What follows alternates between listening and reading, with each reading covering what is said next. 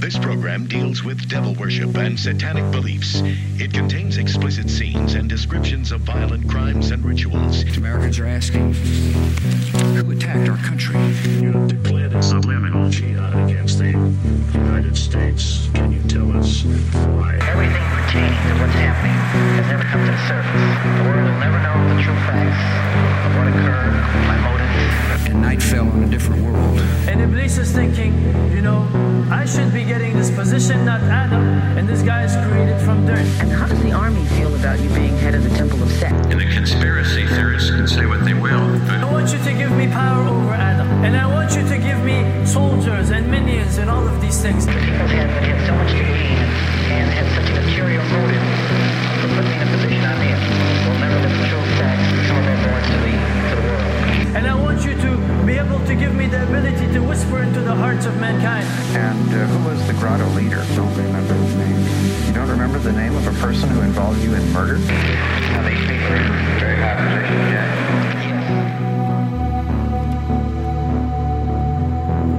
Welcome back to Subliminal Jihad, episode 169. I'm your co-host Dimitri. I'm Khalid. And today, we have a movie review to get to. This is our Ookie Spooky Halloween episode that belatedly, several weeks after Halloween. Yeah. Yes. Well, I mean, maybe a week actually. It might release this soon, but we're recording this on November 5th. So in the wake of the, climactic spooky weekend last week. But we wanted to do, but I felt, I don't know. The vibes were a little, Halloween vibes were strange this year. Very obvious reasons. Because there's a genocide currently happening. Yes. So, we wanted to do a ooky spooky fun Halloween episode. Fun, potentially interesting, relaxing, breezy. But as we were just saying before recording, we don't want to take any of the focus or pressure off of the ongoing genocide in Gaza, or the imminent ethnic cleansing of the Gaza Strip. Yeah, it's definitely one of those situations where I'm glad that we didn't position ourselves as political leaders in any way people are looking to for guidance in this time, because I don't really know what guidance I would give, because a lot of the time you just feel despair, but I mean, I do think it's important to keep the pressure on. I have seen people saying aid can't get into Gaza, so it's pointless to give aid. I don't really know. I feel if you give to Islamic Relief, they'll use it in some way. I think that it will see use. So I wouldn't say that I wouldn't discourage people from giving aid, but also getting out in the streets, marching, that does have an effect. I think people notice the volume of people who have been out there, even though I think. Yeah. Like I said last time, I don't want to overstate, the power of posting, or something like that, or be posting about this is posting matters is a doing little bit revolutionary too. Action, but it does. Especially since they keep trying to turn the internet off in Gaza and everything, so that people can't communicate from the inside, and so that they can do this in the dark of night, so to speak. Yeah, I think that just keeping the discourse and I mean, people mentioned in the grotto, which I think is a fair point, even though Twitter is ultimately a containment device and has a lot of aspects to it that are perfidious and undermine the actual simulation of a public square, it's still much better than if we just had to rely on legacy media for this situation. No one would have any idea what was going on, or any way to actually feel that others shared their perspective on it, and those who understood the horror of what was going on might feel totally isolated. So even though I think I don't give too much credit to at Jack or whatever for this type of thing, because something like this is would exist, and the way in which it's existed has often been shitty and not ideal, or has had certain features of it that were designed to like limit its potential in this direction, but it's still, you know, better than what we would have otherwise. And I think that like people say it doesn't matter, but people pay attention to it. Like Israel definitely like is upset over how like the social media landscape is going for them as a battlefield, I think. It definitely seems that way. Yeah. There's been some interesting reflections the last like few weeks about assessing, like the utility of something like Twitter. And maybe I think a lot of people, I kind of put myself in this camp, are like going from a little more of a middle ground. I feel like the common millennial arc was to be overly optimistic early on with all this social media stuff, as focusing almost solely on its positive, liberatory kind of political, social potential. And then, certainly for me, like the mid 2010s up to pretty much recently has been like a disillusionment and basically getting sussed out, and also, you know, watching in real time the toxic aspects of these social media platforms and like their dark side really start to rear its ugly head, and then kind of really focusing on thinking about, you know, almost from the beginning, like these kind of social media platforms as being like, you know, tools of counterinsurgency and like cultural, you know, management and manipulation and like, you know, like information management, all these kinds of things, kind of tools of empire. But now when you see that, like you said, like the IDF, the Hasbara brigades are, you know, not sending their best, or maybe they are, but it's just not good. It's just not working, you know, and you see narrative breakdown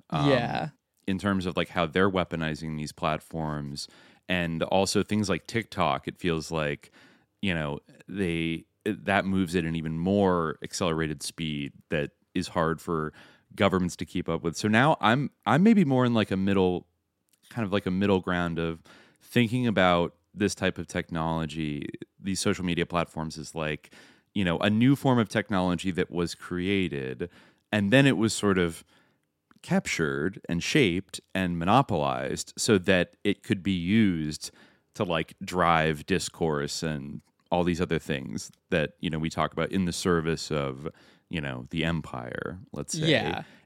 But also like before, you know, Twitter and everything else, like you had a much more varied ecosystem of people interacting on the internet, and like the internet itself is such like a vast technology.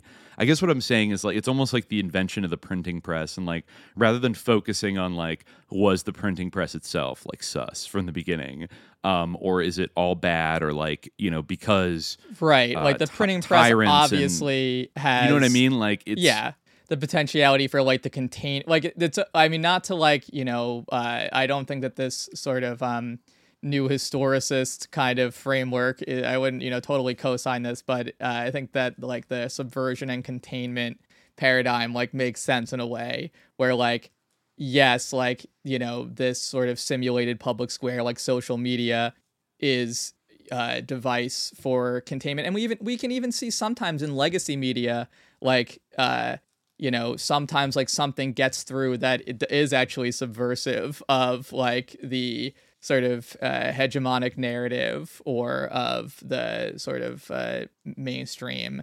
line that is being propounded, does sort of leak through, rarely, you know, through like someone's scheduled interview that like maybe they sort of scheduled or something like that. And I think that Twitter also has like, of course, overall, like this is like a device for containment, but that doesn't mean that like the subversive potential of it is totally eradicated. And, and in exactly. fact, like the way that it shores itself up and the way that like it works so effectively as a tool of containment is by having like letting that potential exist. However, it doesn't mean that like, you know, in this case, I think certainly there was an attempt to drive the narrative one direction.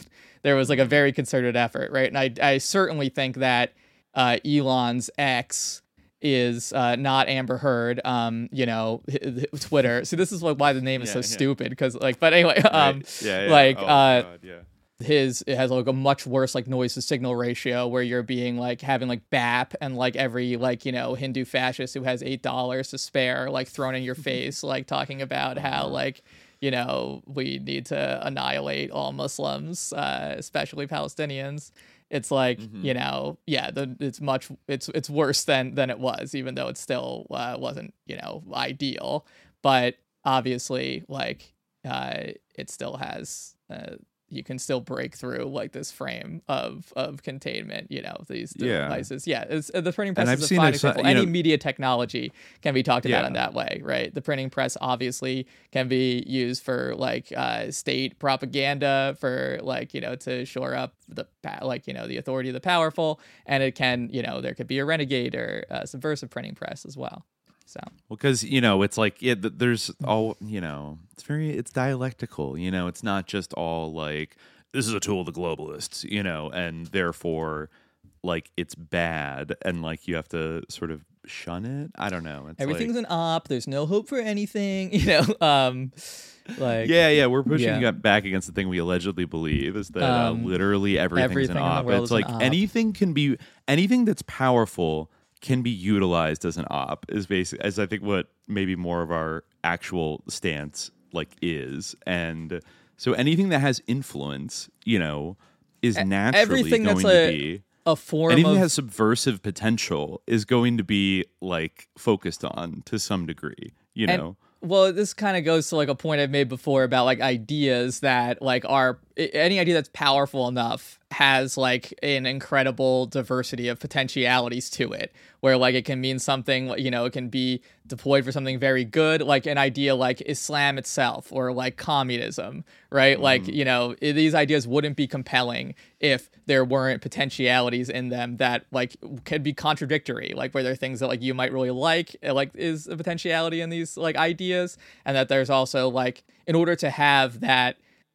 those positive potentialities, like it also has to like, you know, has to be possible to, you know, warp that into something that is negative, right? So like the way you can see this with communism as well, where you have people being like, this is communist, to just be like a complete fascist, and like, you know, exactly. So like, you know, these sort of like matrices of ideas and like modes of technologies of representation, like modes of media are the same, where like obviously they have like an incredible diversity of potentialities for like you know, positive things and also negative things, but you know, the issue is like who has the power over this medium, you know.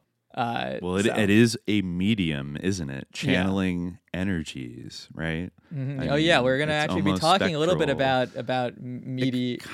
It kind of bleeds in a little bit to what we are going to be talking about in a minute. But I mean, I just think that it does seem objectively true to me that if you take all the platforms together right now, all these mediums where people are channeling their energies through, that, and maybe even more so on like TikTok and like Instagram, which I'm probably on the most, is that I have seen like an overwhelming flood of, you know, people speaking out and reposting things, and, you know, even with the internet blockade, like making sure that these images are at the are being seen and at the forefront.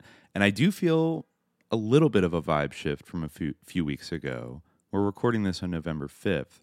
Obviously, things have gotten even more obviously horrific and genocidal, but on the flip side of that, I'm seeing a lot more people coalescing around the idea of opposing this. And some of the loudest, you know, including some of our, you know, most exalted comedians in America, are not popping off as hard as they were like a week ago. A couple of them are, but I think it's becoming more obvious, like, you know, if it wasn't already, what's going on here. And this is, you know, a wholesale massacre of an entire people. And so, you know, while I hold very little hope for, you know, these Democrats and stuff. They're awful. I mean, that's the thing. Like, the fact that a dozen of them are like, you know, we should have a ceasefire. Like, I'm not hinging my hopes on them at all, but also, you know, these are the ghouls that are in charge right now. Yeah. And I don't know if they're capable of being shamed into being handmaidens of genocide, then that's worth a shot, because like we needed to stop. On one hand, it's like inspiring and like it's heartening that like people on the whole like do have a generally clear view of what's happening, but it also at least it causes me to despair when I think like, well, is this actually gonna change anything, or are like these people just gonna be like, keep going, keep doing what you're doing, or like we'll have a humanitarian pause so that you can go back in like even harder, and I think that, so I feel like keeping up that's why I feel like it's important to like keep this at the forefront of like one's mind and not let that, because they will try to like distract, like they'll try to like pull people into like bullshit. They'll try to like raise up a bunch of things just to like get the pressure off, so I think increasingly so, because they're getting more embarrassed. It's getting harder to defend, so they're gonna start, I can't, the fact that there was like a schizo mass shooter like right when they started their ground offensive was like so, like, not to go off on a, my own schizo tangent, but just like, because it felt like the American media dangling a set of shiny keys in front of everybody for like 4 days. And then it ended up being like, oh, he's just a schizo who spontaneously developed, auditory hallucinations when he got like ear, like hearing aids implanted at like is that like what they said? I hospital. Thought that, I heard that he has hearing voices and that like, the family reported him to the authorities, and it was like really one of the most glaring cases of like known to law enforcement. Like he worked for the military, like the police and the military knew about this issue, and no one did anything.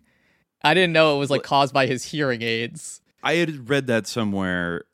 Maybe I would want to triple check that, but I'd read that he did have like hearing aids, or he was prescribed hearing aids at some point around the time that this happened. But even if that was a made up addendum, it is true that like he developed schizophrenia way later than people usually develop the symptoms of that. Usually it's like in your teens or 20s. But yeah, and like I think threatened. Said like voices are like telling me to like, go do a mass shooting, and they like hospitalized him for 2 weeks, and then his family reported him to the cops, and somehow he still was able to get a bazillion guns, and like, and then we just don't talk about, the constant bombings, or that gets put on a back burner for like 5 days, and then, they bring it back, and I can already feel this kind of uneasiness of like, dear God, like, we need, at first it was, really playing up the sympathy and kind of the 9/11 angle of like this horrible attack and stuff. But now that it's settled into the genocide phase, this doesn't look so good. And, they are broadcasting some of these images on like CNN. I switch between them and Al Jazeera just to see what the gulf of coverage is like. But it does feel like they're on very, very shaky ground. So they probably will try to distract everybody as much as possible, or just like minimize, especially when things are getting messy. They seem to like not want the cameras on them, to do whatever. So I don't know, but just as much as prayer has a kind of liminal power. They've done studies on that, right? Oh yeah. Can't quite explain it, but it does seem to have, yes, kind of acausal they've effect. done studies, yeah. And I mean, this is like a dicey law comparison, actually published a study on it. It's called the Quran. Anyway. Yeah, but just like, I'm not saying posting is the same as praying or making dua, but you are kind of like putting energy out there through these mediums, and so that's probably, given that the other side is so like militarily invested in doing that and is spewing out so much bullshit, I think it's like you're almost obligated to like play some kind of part in the info war. We truly are in the age of the info war, and unfortunately Alex Jones is on like a pretty sus side of it, but But I do think we're all in a way like this is the great people's info war where, you know. Yeah, I definitely again, encourage people but to post and pray for Palestine and, you know, do whatever you can. I definitely would encourage people to do. Yeah. Both, I think, are needed. But yeah, we're gonna do our Ookie Spooky Halloween episode, you know, which I think does have some geopolitical interlocks that arise, I feel, at various points.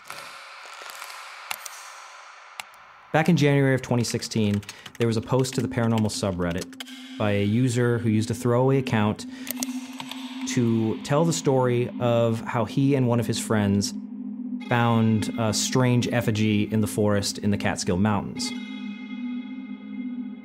They did what you're never supposed to do, and they took the effigy home with them.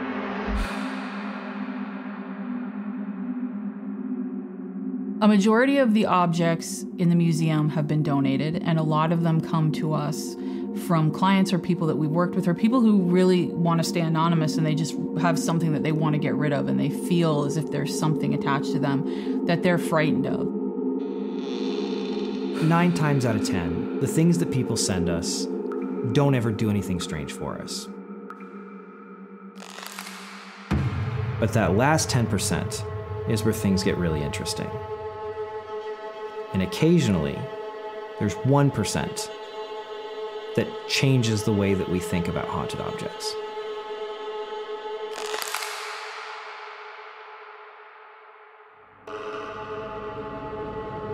This turned into a way bigger ordeal than we'd ever anticipated.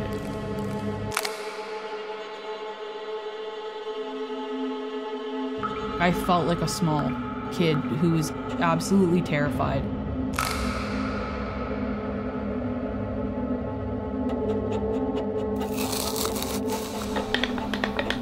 It seemed that the larger picture was coming into view. I mean, we basically promised the Chrome that we were going to take it back. I looked at Dana and I said, we can never do this again. We need to do something about this. Shut it.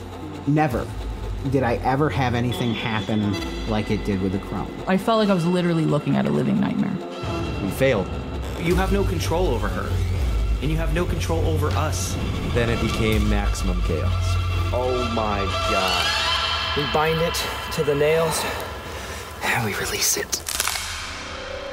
But well, Colin, this is actually a very interesting choice for the times that we're in right now, early November 2023, because it has to do with tangentially with another conflict that the United States was, you know, heavily involved in by proxy over the last couple years. One that, you know, I hate to say it, is definitely dropped from the headlines. You know, in fact, now it's probably entering its terminal phase. Yeah, I heard that Time magazine called Zelensky delusional, and I just saw on social media that he was like, you know, please don't forget about us, or like whatever, you know, we're still fighting.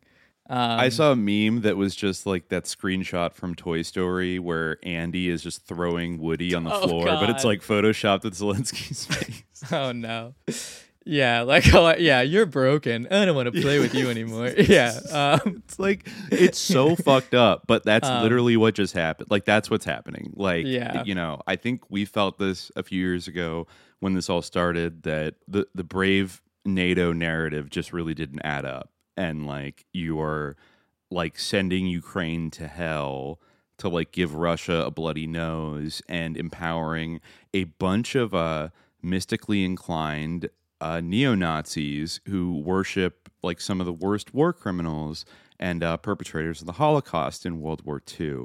So in a way, it is kind of all connected in a looser sense. I mean, if We want to talk about American sponsorship of, it really reached a fever pitch actually right before this massive pivot, right? Because we had that like Canadian Parliament thing where they were like celebrating a neo-Nazi, and then people like wouldn't back down. Like a Nazi, like a Band-Aid from World War II. No, I Like misspoke. he was literally an slaughtered. SS, right? People. Yeah, he was in the Waffen SS, right? He was like literally straight up. Yeah. No, I'm just so used to saying neo-Nazi because very rarely do you see like actual Nazis like welcomed into the halls of Parliament to like be applauded and like cheered for by literally everyone in the government. It really was something. And then people like wouldn't back down either. They wouldn't like admit that. Well, they did like admit they made a mistake, but also like they kind of like hedged it a little bit where they were like, people had to make difficult choices or whatever. Like, it's like, I think they also said that, like, they implied that, like, somehow Putin had tricked them into, like, inviting him. And it's like, no, I think you did that by yourself. All right. Or, like, we're feeding into, like, Putler's propaganda about Nazis by, like, inviting a Nazi to the parliament. Well, and giving him yes. Ovation. Like, yes, but, like, error. it's an own goal, kind of. It's not, Certainly, you would play into the perception of that, but seems like you did it. Fucking Canadian Ukrainians, they scare the shit out of me. I mean, like they're so proud of like, but anyways, I guess we haven't even mentioned the film that we're talking about that tangentially relates to this, but this might seem like a curveball given all the geopolitics we've been discussing, but we're actually, we are returning to an ooky spooky topic that we had discussed at least once before, I think in our Hopkinsville Goblin Mode episode with the Trillbillies from almost 2 years ago. Wow. Early 2022. Wow. And I think in that we had discussed the Amazon series Hellier, which is one of these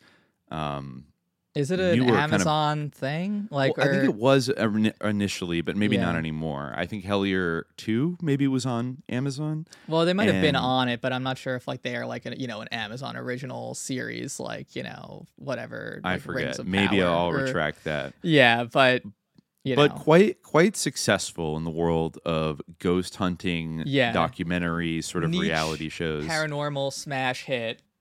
Yeah, that's right. Mm-hmm. With what is their Weird Planet? I think is their production Planet Weird. company. I think. Sorry, Planet Weird. Yeah. And Greg and Dana Newkirk are the married couple that are kind of the top investigators. In this team. The new Ed and Lorraine Warren, the Ed and Lorraine Warren of our time, that's of the 21st right. century. That's right. Mm-hmm. Yeah. Oh yeah.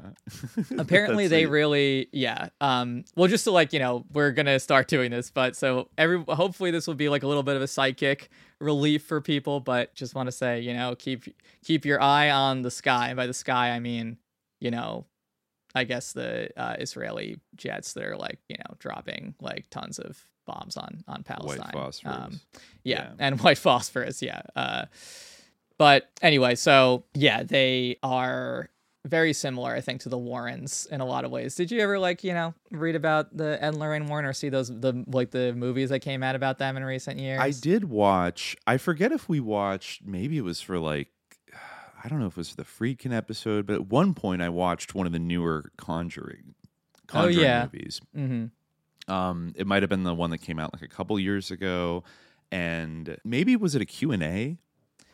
I don't know. Where we were asked about The Conjuring, maybe, because I feel like I looked into it a little bit and read a little bit, but I didn't find the article that you found this week that was talking about Ed Warren's relationship with an underage girl. Yeah, that apparently he had for 30s. Years, right? Yeah. And I don't think that, I have no reason to believe that the Newkirks are similar to the Warrens in that way. Yes. I don't think that they have done any improprieties insofar as they or any massive moral or sexual crimes or abuses either of them have committed at all. I mean, they did really heavily promote a Nazi in Hellier, literally a Ku Klux Klan member and a like very active Nazi, like very, very, very like big like keystone of Hellier was the book The Rebirth of Pan by William Grimstad.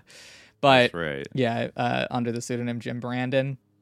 But Jim Brandon, that's probably the most harmful thing they've done. They did apologize for that. They did apologize. Were called out, I guess, a few years ago. Which I don't think we were actually. I don't know if we were aware of that when we were. I think we mentioned that they apologized for, or that they were, because they had been called out for it. So I think that they issued like a retraction, or. Yeah, I think that So we're not the only haters out there. No. Certainly it's been mentioned. And it's it's unbelievable that this actually came up again in a sort of a different way. But anyway, yeah, so... well, didn't Hellier 2 have, what's his name? Alan Greenfield in He it? was in Hellier 1 and 2.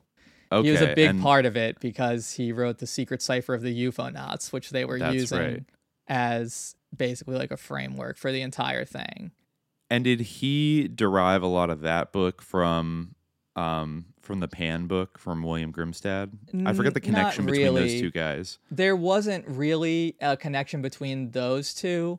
I think that the secret cipher of the UFOnauts was kind of just like repackaged like Thelema type stuff, or like sort of Thelema derived magics. But yeah, I don't recall actually, because I haven't watched it recently, but I don't remember how they like hit upon the rebirth of Pan.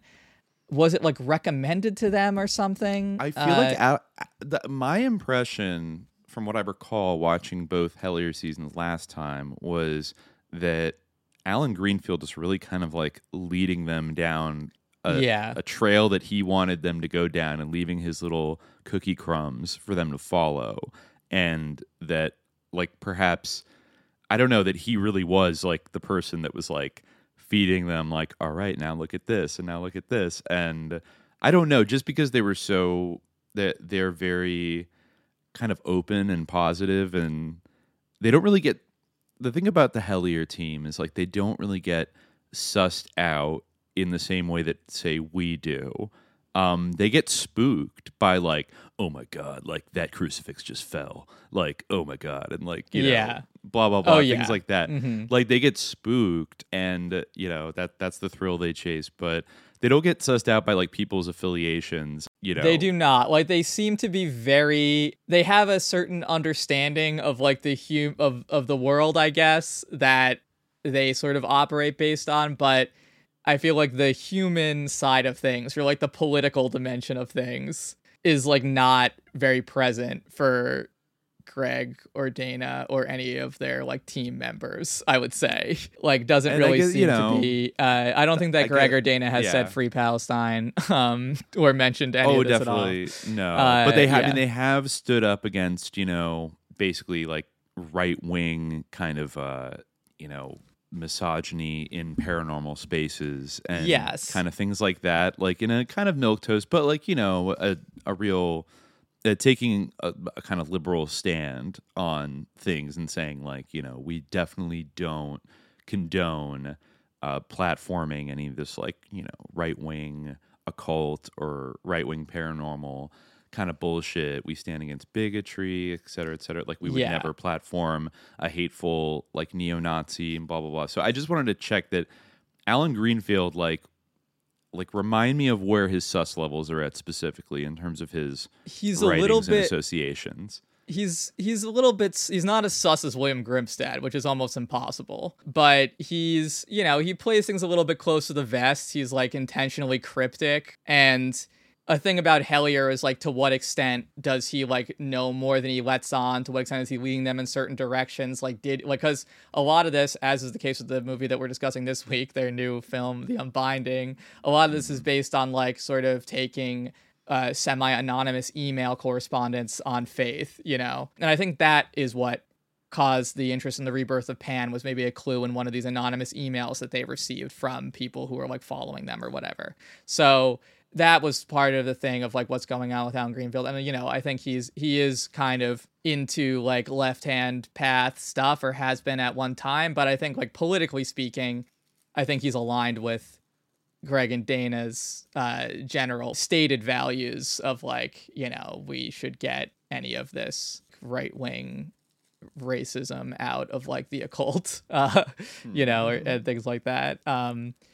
Yeah. Okay. Because I noticed that, Alan Greenfield is still, promoting Greg and Dana's work. Like, he's very supportive of, like, I think he was supportive of this film, The Unbinding, and posted some supplemental things about it. But, like, the weird thing about The Unbinding is, I mean, they got in a little tiny bit of hot water again for, like, a few seconds of B-roll of, like, a church in an area that they were kind of investigating that once again has pretty like strong links to like the political right, and particularly like sort of, I don't know, neo-pagan like right-wing ultranationalism, which like they issued another apology for and said like it wasn't our intention to like promote or like cast any I mean, that's the other thing, that they were like, we're not casting aspersions on like, the Slavic immigrant communities of upstate New York. It was a weird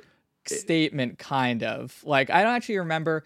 I remember like the statement they made about the Rebirth of Pan that I saw. I mean, maybe they made one like on their Patreon or like to their fans or whatever. But the one I saw was like Greg Newkirk posting, since this is coming up again, I'll say it again. The reason we don't actively promote the Rebirth of Pan is because there are rumors that the author, listed as Jim Brandon, is William Grimstad, who you can read more about below. And, someone posted about, how he wrote The 6 Million Reconsidered and like, was like one of the biggest Holocaust deniers, like, in the U.S. Nazi movement, incredibly influential Holocaust denier, and the editor of the National Socialist, Workers' Party newsletter, White Power, very super involved neo-Nazi, and that was incredible because that book was really like the cornerstone of Hellier season 2.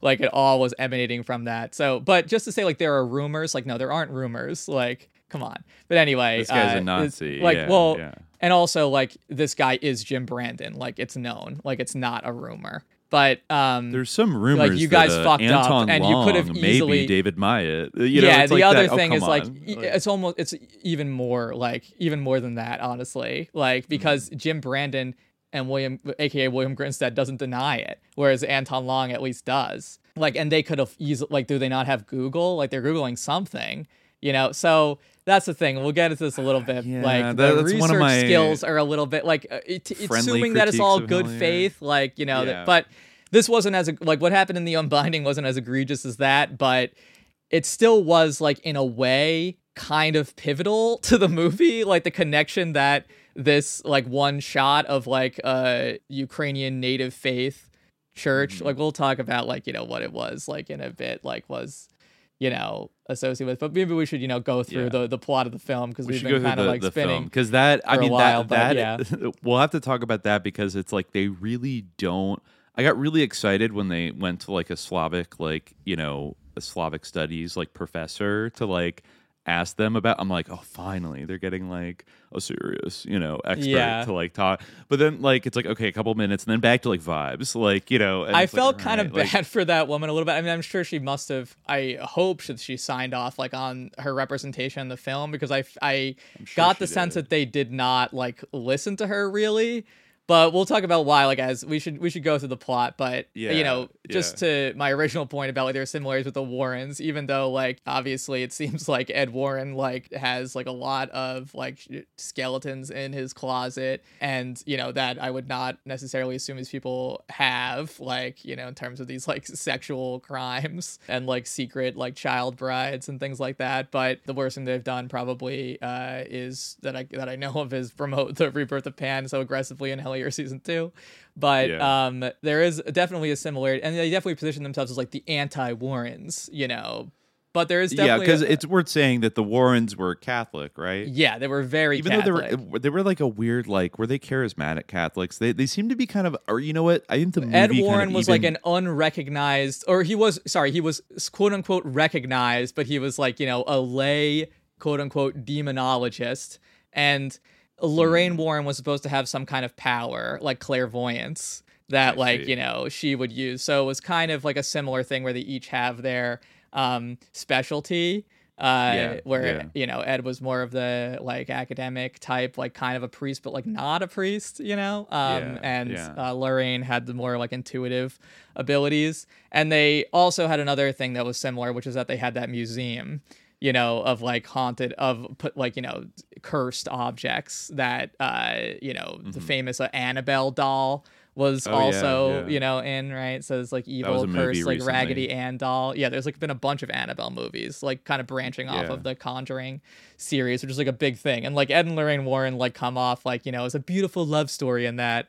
And it's funny because apparently there's like a stipulation in like the movie contract they signed with Lorraine Warren where like he cannot be like, portrayed like having any kind of extramarital relationship or like having anything to do with like child pornography or like something like that. Like, Christ. Yeah, it's like a real, and like I think some entertainment lawyer read in some article was like, I've never seen like a contract stipulate like these things like in this very specific way.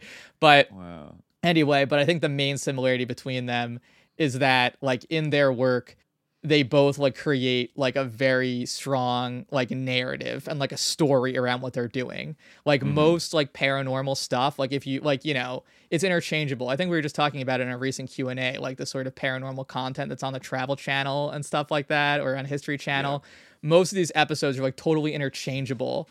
There's no like progression and there's no point.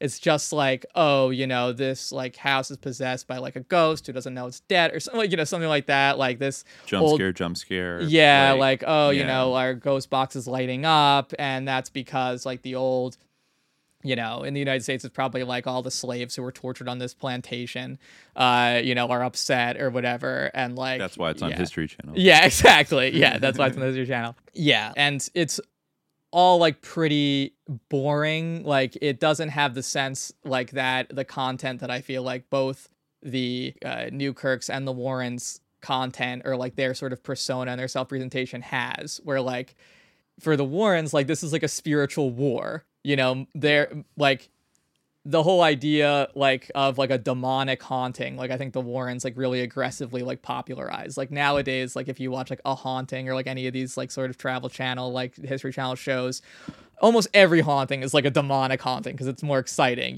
where it's like, but I think that the Warrens definitely played a huge role in popularizing that idea because it's much more exciting, that like we're in this spiritual battle where like these demons are like coming in and they all have like there's like, things like Annabelle. And I think that the Warrens made a bunch of stuff up too, like made a bunch of stories up to sort of like, bolster their brand. Like I'm not a pedophile. Yeah, like such as I'm not a pedophile. We have like, an exemplary marriage and stuff like that. But the movie's really like that. It kind of evangelical washes them too. I think it like mentions once that like they're Catholic, but like they come off as like the most evangelical people ever, which I think is kind of how they act. Like they did act like that. So yeah, it's like, I see what you mean in the terms of having like kind of a like charismatic Catholic vibe. I mean, it's certainly like a strange thing. Like, it's I wouldn't put it under usually like the umbrella. The priest, the Catholic Church has priests that do exorcisms. Yeah, like they why have a are you hierarchy. collecting these cursed objects? And you're like, this is the safest place for them. It's like, nah, I don't know if that's true. Like, like the whole excuse of like, oh, if we destroyed them, that would just destroy the vessel. We need to keep them in a museum and like charge admission for it. And like, I don't know about that, but. Anyway, you want to worship them? No, I'm just kidding. But okay, like, that is where this film, The Unbinding, begins. Is them sort of talking about their museum their museum of cursed objects. That the Newkirks also have one. Yeah, and they also like in their content, like in this movie, there's a story which is like very, it gets intense. But anyway, so they have this museum. It starts off kind of talking about their love story. Actually, I feel like, Greg always had a crush on Dana. But as this actually makes sense, like as a child of like devout evangelicals, he, I guess, was expected, he said, to become a preacher. Yeah, like a Baptist minister, right? His dad's a Baptist minister. I think so, yeah. And then, but Dana was a witch, from her early teenage years. And so that was a little scary, but also kind of exciting. And I guess they had two rival ghost hunting crews that were independently like very active activity. I guess, are they from Kentucky? I forgot. Or from Southern Ohio? They're from Southern Ohio, right? I want to say pretty sure they are because they keep driving down to Hellier. Or like originally, I want to say they're from Pennsylvania originally. But they, they both kind of came together and, Greg is looking very stylish in this movie. I think he got kind of a little bit of a Hollywood makeover, and he's kind of Troy, wearing... Pennsylvania is where they are originally from. Yeah. Yeah. I mean, he's kind of like, settling into a little bit of a... I mean, I felt this in other things he did. Actually, like that live he's from Troy, and thing she's from Kitchener, Ontario. Sorry, yeah. Oh, weird, okay. Yeah. All right, and they somehow became rival ghost hunting teams. But then they merged when they realized, Yeah, and I guess wow, this is an interesting article from SoToday.com. He cruelly trolled her online. Years later, this ghost hunting duo got married. What? He cruelly trolled her. I guess, he was doing like the hair pulling thing. Yeah, Ghost Hunters Inc. hatched a cruel trolling prank on Matthews, that's Dana's maiden name, and her friends. We're talking evil genius stuff, said Matthews.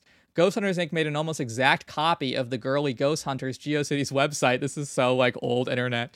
Except they changed some of the quotes to make them sound stupid and replaced all the photos with the Ghost Hunters Inc. team similarly posed but in drag. Interesting. Okay, so I guess... Right, and wow, they really actually had a big fight about this. Greg said, I was a jealous boy with a crush, and I was kind of a jerk when I was a kid.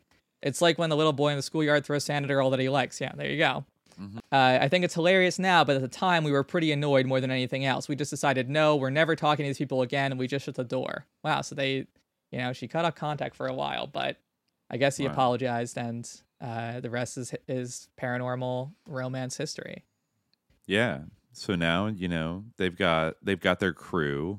I am blanking on most of the other guys' names, but was one of them Tyler? Travis. Travis. Tyler or Travis? Tyler.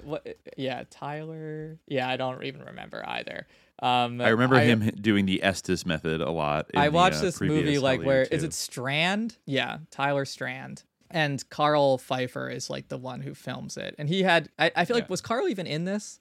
I feel like I didn't see him. Yeah, a little bit. Okay. Yeah. All right. He got a little Chiron with his name. Well, yeah, I mean... occupation. Right. Okay, word. Nice. Yeah. And so they kind of rose to prominence doing Hellier, which we've discussed before. And, there's something that happens when I watch these series where it all just like blends together in my head after a certain point, and I like forget what they even like allegedly like what thing of significance like they've come across, but they feel very convinced, and they are kind of telling a narrative, their own specific narrative, which they kind of open this movie with, and they talk about all these objects and how, people will send them their allegedly cursed objects because in their experience, when something is cursed, it's sort of attached to, I guess, either the space that it's in or like the person that owns it. Yeah, it's kind of like an egregore, like tulpa type thing where like people's relationship with the object is what makes it haunted. So they need to like, once they send it to Greg and Dana's museum, like maybe it's still haunted, but they can like, because they're not experts. Towards Greg and Dana. Yeah, maybe. Necessarily. Most of the time. And most like haunted objects are like not as big of a deal. But there's like, this one is about like an amazing and incredible special haunted object. Yeah, that they found 9 times out of 10, it's nothing. 1 times out of 10, it's something. And like 0.1 times out of 10, it changes everything you thought you knew. And dun dun dun. So yeah, they talk about. I mean, it adds up to 10.1, but whatever. I mean. But this is one such case, and once again, it starts with Reddit, which is a little bit of shaky territory to like start your sort of like the chain of custody is a little bit wonky. In terms of, at least Hellier started with like a personal email, to him based on like his Ghost Hunters Inc. website, which is like a defunct website at that point. So that's like a little bit more mysterious. Like, still could easily like be like someone trolling him, and at least there was something like concrete around this, like they did. But anyway, so there's like a Reddit post was what started this. A Reddit post, and somebody had, I guess these 2 guys were going hiking. Wigged hiker throwaway was the wigged poster. Hiker throwaway. Yeah. Wigged hiker throwaway and his friend were hiking up in the Catskill Mountains in upstate New York, and they came across this little wooden statue that of a female figure with a bunch of nails like nailed into its eyes and a little noose around its neck. They took it home with them, and according to this Reddit post, Wigged Hiker's friend quickly started Who's an noticing atheist, that, he doesn't believe in this stuff. All right, he's a hardcore atheist. Okay. Well, he's on Reddit, so yeah, exactly. Of course, they both are. Yeah, one of six. Yeah. So weird things start happening, and his friend starts getting really freaked out. And I wrote in the notes early on when they were like before they like reveal the mythology. Like a few of the things they were describing, I wrote like "Dogman?" ? It's like it sounded like the heavy breathing of like my grandfather after he had a tracheotomy, and it's like a panting dogman. Yeah, and I'm like that ain't no man. Or not fully a man. I've heard that snarling sound before, and also the fact that the guy's dog was terrified. He was spooked out. Yeah, he was spooked by the statue they got. Yeah.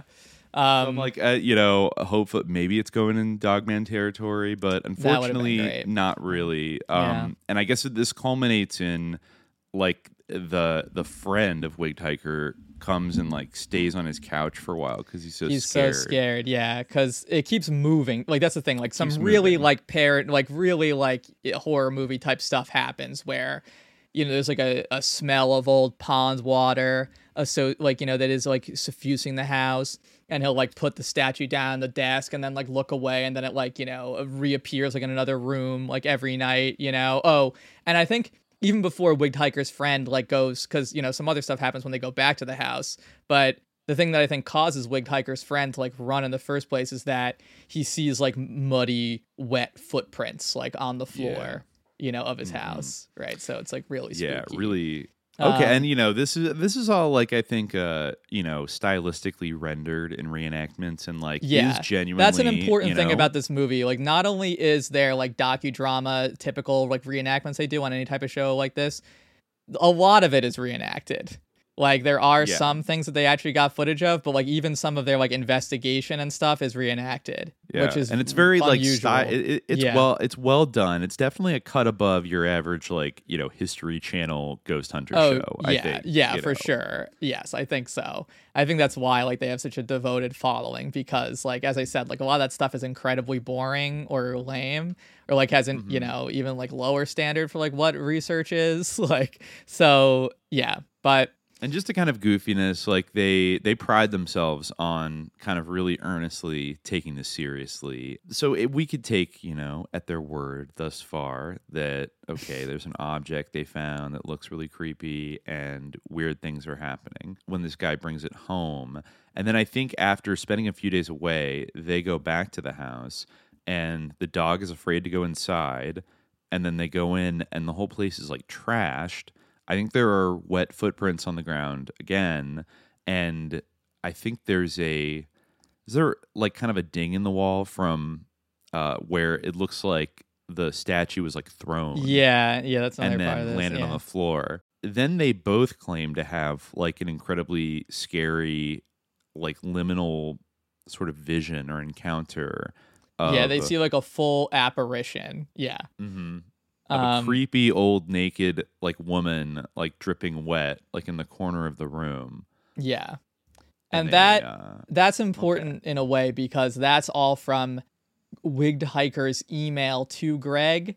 And like that's not like the rest of the stuff you actually can find some of it on Reddit like from back then when people were like, oh, you should like tell Greg Newkirk about this. He's like an expert in haunted objects and like he like pops into the thread, you can see it, it's all there. Like the stuff about like seeing like a wet woman, like that's a little bit like, that's basically like you have to take their word on that. Like not to say that, they're lying, but it's what did Wigged Hiker actually say in his original Reddit post? Everything up to the point of like basically all the stuff in there, like it's moving around, like, et cetera, it's spooky, all that stuff, how do I get rid of it? Like, what should I do? But not the story about the dripping wet woman. That's like something that isn't there. So that hadn't happened yet? The whole thing of like going back to get it? Yeah, because they went back to get it to mail it to Greg. I see. Yeah. Mm-hmm. Did he publish like emails from Wigged Hiker like talking about that original experience? Because they just kind of reenacted published it in email form. I don't remember if they showed them the documentary. I think that they just like sort of narrate it. But I think he has like published the text like on his website and stuff like that, or in like articles. Okay. Yeah, but I mean, you can't find it on Reddit because it's not Reddit. You know. That would be an interesting sort of data point to keep. It would, because the whole thing of like the old woman is pretty key, right? To their whole theory, and like even what's to this, happening. because the whole notion that this is like a female statue, like it could be.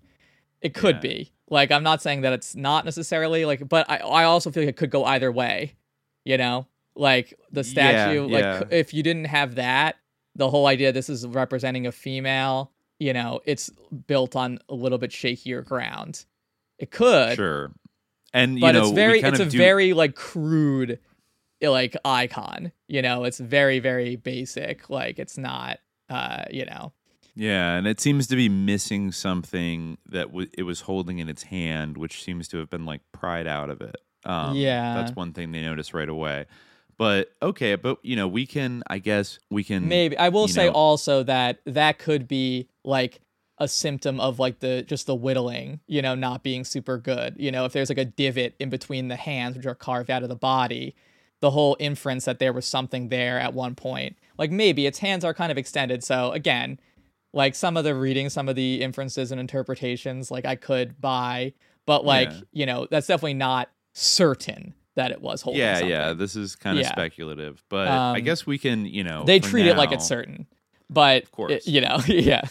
But we could try to operate in good faith that basically, let's just assume for the sake of paranormal investigation that, we know that he wrote this original Reddit post. So unless it's a completely elaborate, ARG setup by Greg and Dana, then we can assume that, it happened the way they said, where somebody posted on the paranormal subreddit, and then somebody, said you should reach out to Greg Newkirk, and then he did. That makes perfect sense.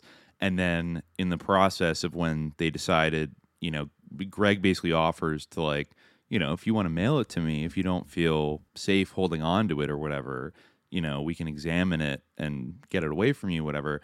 And then according to the documentary, when these guys go back to the house, that's when they find everything trashed. Like the statue has been kind of thrown across the room, and then they catch like this creepy apparition of this old wrinkly woman. That's kind of like presumably all they know at this point in terms of information. And then I forget if the guys, did they grab the statue with them and leave, or did they like go back again and like grab it and put it in a box and mail it? Either way, I think that they apologized to it again, because like that was something that they were told to do to begin with, was like to apologize to it. Yeah.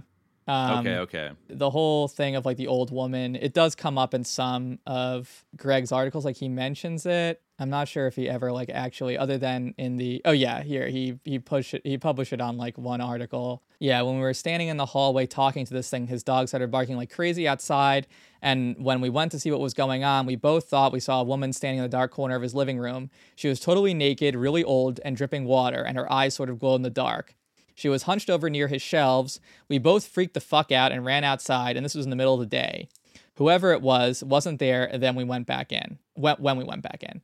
We grabbed the statue and apologized again, wrapped it in a pillowcase, and put it in a box. He's just going to send it to you. So, yeah.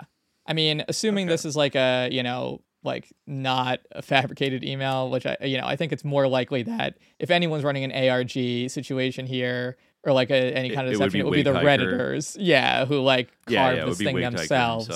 Exactly, or just set it up because like they wanted to be on a to spook somebody, spooky show, or maybe they had more nefarious intentions. But ostension, your classic ostension situation. Yeah, we can. I think like we can still let's operate from the point of okay, all right, we could take this at face value for the time being. So they get this statue, and not long after that, they recall some spooky incidents start happening to Greg and Dana. Probably the most, vivid one that occurs, which is only shown in like reenactment and narration, is they leave it in a room and then they hear a crash. Greg goes in and he walks in and he almost steps on a little figurine of Jesus that has been ripped off of a crucifix on the wall with like one hand still nailed.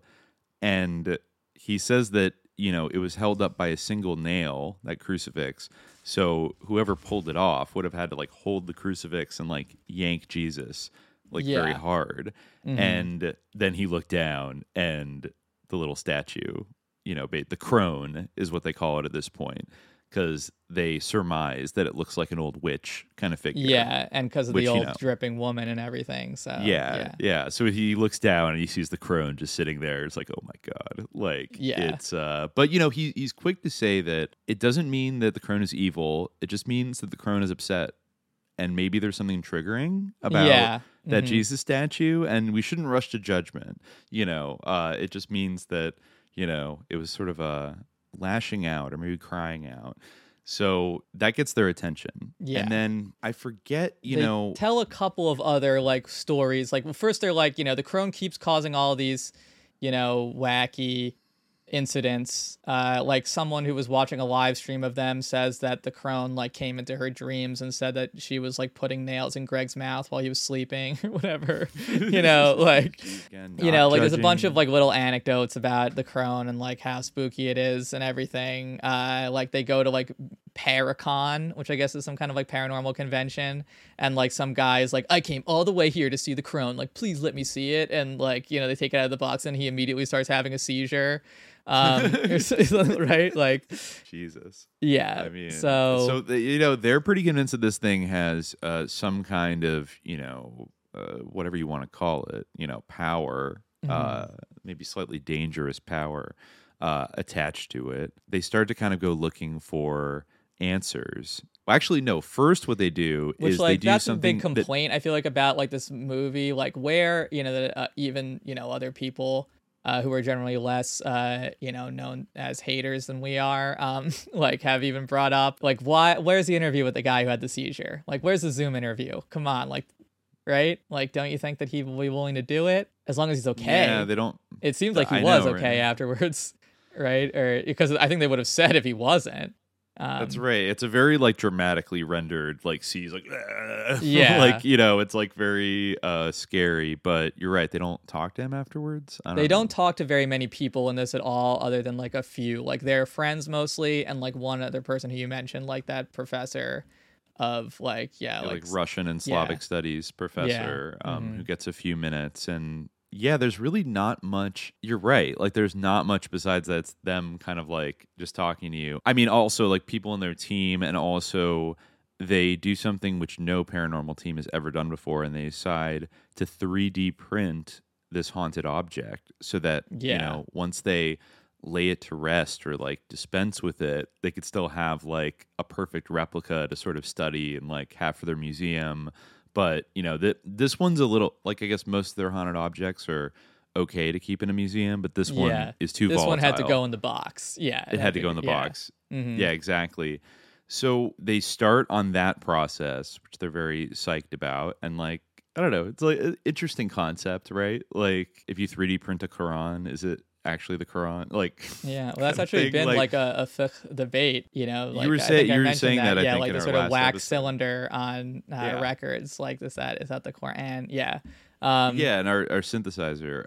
I assume that a 3D printing of the Quran. Well, if it had the Quranic text, then it would be considered the Quran. But anyway, yeah. So, so I mean, guy has a seizure. They decided to 3D print it, and then you know, but the then 3D printing thing is like probably like the most like compelling. Again, like it's hard to say like what happened. You know, we just have like the word of these people involved like on it, but I feel like that's the most compelling like piece of like evidence that's actually produced in this, which is like what happens when they try to 3D print it, which I grant is confusing because I'm not like an expert on 3D printing or like what it entails or like how this could have happened. And I didn't really understand the reasoning for why they had to do this, but for some reason they had to like separate like in the file, the scan of the crone, they had to like separate the head like from the body.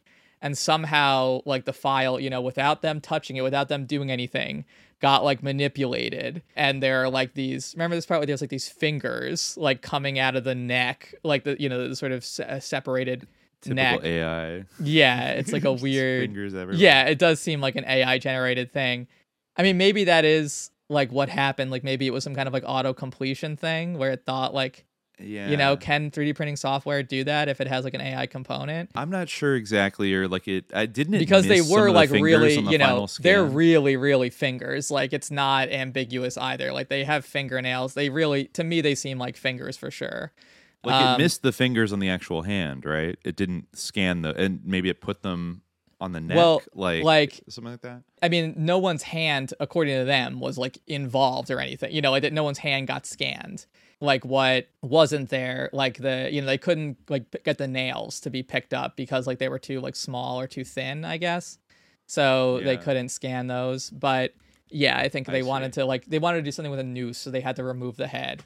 But yeah, for some reason in doing that, according to them, like it just generated this like totally like photorealistic, or not photorealistic, but like very obvious hand, or fingers at least, not a complete hand. But I like see. fingers Okay, like real fingers, not like statue fingers, real fingers. Well, not the fingers like that it has, which aren't really fingers. Like it just has like kind of like two big planks in its hand. Again, like it's pretty crude. Like you can look it up. No offense to the artist, like or the statue, I guess. You know, not to give any kind of reality to this, because you know we don't promote shirk on this program. But yeah.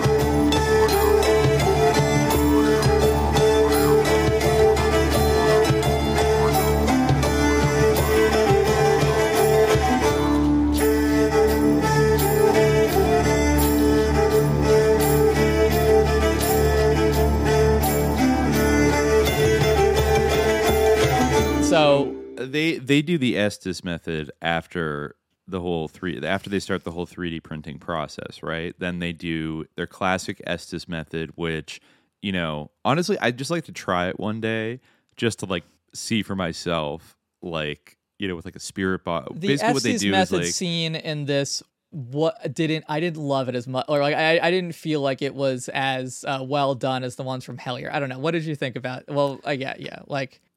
I found it to be, assuming it is, authentic, to be. I felt like they had pretty like direct communication with in this one, and they don't do it as many times. So I feel like they only do like one Estes method in this. Yeah, I mean, to recap, sorry, as you were saying, I interrupted you. I'm conscious of it. Yeah, but I was describing what the Estes method is. Yeah, that's when classic Ghost Hunter, like they use a little spirit box, kind of radio frequency tuner thing. But they've taken it a step further, which honestly is like probably not a bad idea, where they're trying to talk to whatever the object is, or, whatever spirit's in the space. And you're supposed to get like little blips of kind of like garbled communication out of the spirit box. But what they've done is they put like noise canceling headphones and a blindfold over the kind of designated medium, and they're listening to the spirit box and the headphones, and like everybody else in the room is also listening to the spirit box, but like the medium can't hear what anybody else is saying, so they can't hear the human side of the conversation. Yeah. So the idea would be it's like more reliable, basically to have them say whatever they're hearing while you're talking to the thing. And then, I mean, the way it does kind of sync up, like I'm still curious about that whole thing. Like, really, you can just buy a spirit box off of Amazon and like talk to a spirit? All these shows purport to do it, but like, at the same time, you could say, oh, is it like confirmation bias? Obviously, if you're a medium and you can hear the questions being asked, that kind of pollutes, that does open the door to confirmation bias, right?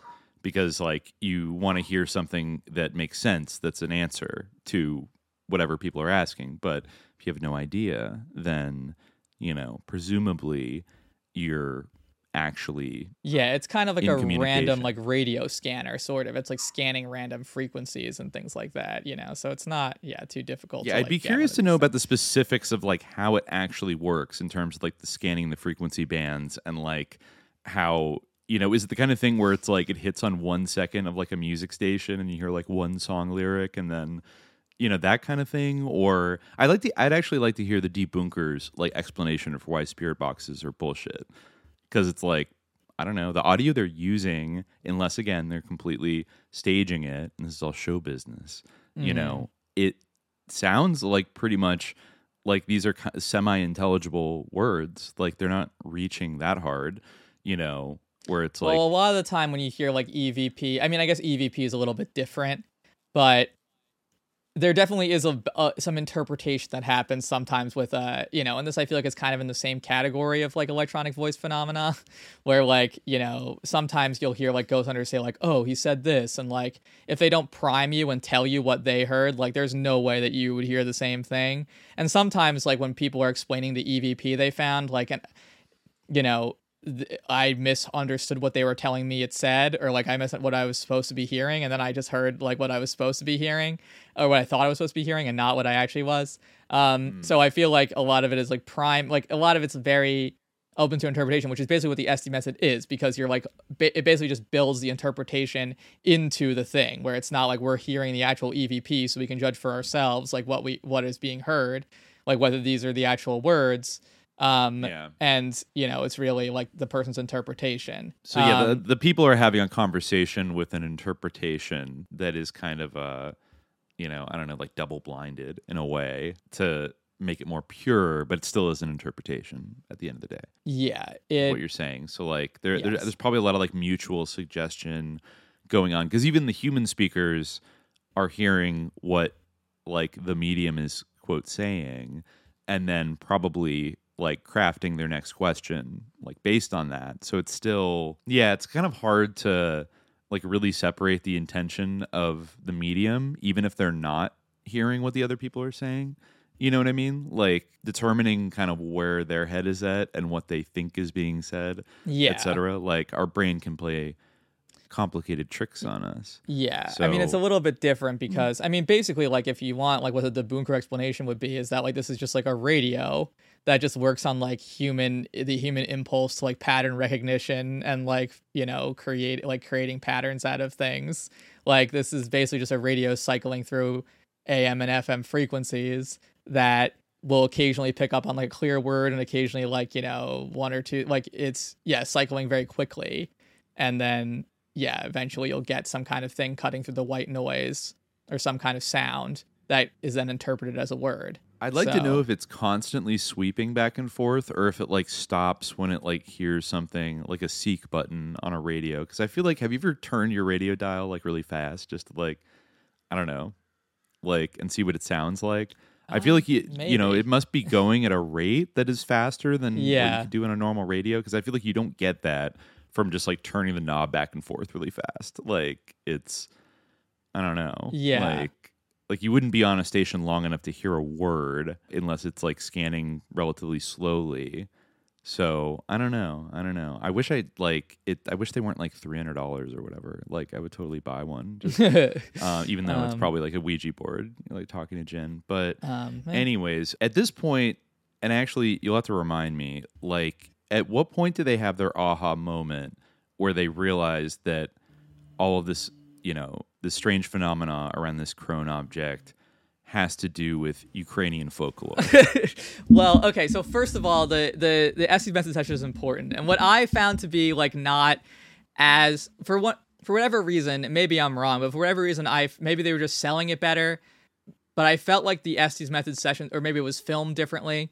I felt like the Estes method sessions in Hellier, I really felt like the person, like the headphones seemed like really big, or like, you know, they really were like on their, like I wasn't convinced that Dana like they're in a hotel room and everything, like whereas in Hellier they're on like some old porch and, you know, I felt like a few places in Hellier. I wasn't convinced that Dana couldn't hear the human side of the conversation, you know, to be honest. Shots fired. Sorry, you know, wow. like, and I'm not saying that it was like on purpose, you know, but like, again, like a lot of it has to do, like, this is like a form of mediumship and stuff like that, you know, there's like a lot of like, you know, as you said, like liminal things that can like slip through, you know, there's certainly some priming at play, right? Where like the person has certain expectations for like what to hear that like can be, you know, and I think part of what, I mean, to their credit, like that's part of their framework, I think, that like there's a human element in like paranormal experiences, right? That like in some ways there's like an aspect of exchange to this, like in the sort of John Keel tradition that is referred to a lot in Hellier, as we said in our episode with the Trillbillies on the goblin topic. So anyway, this is a key part because that is sort of the groundwork for the whole theory that emerges to guide the rest of this film. Because they hear like a couple of things, like, you know, mostly it's like Dana's like feeling pain. I think she actually feels pain, and she also like hears pain, right? So the idea is like the crone is like crying out for help in some way, and then she hears like the words like "brother bid him." You know, do you remember this part? Yeah, brother bid him. Okay. Yeah, they hear like the words like bit, like, you know, brother bid him or something. They'll latch onto that as like something that comes out of this session. So out of this starts to percolate this idea that, first of all, like that this object like needs help and like needs to be treated with compassion. And Greg has this line where it's like, if you hear a scream coming out of like a dark alley, you might think like, oh, what do you think, I'm going to go help this person? Or do you think, oh, this is a setup, you know? Like for us, like the first instinct is like always to help.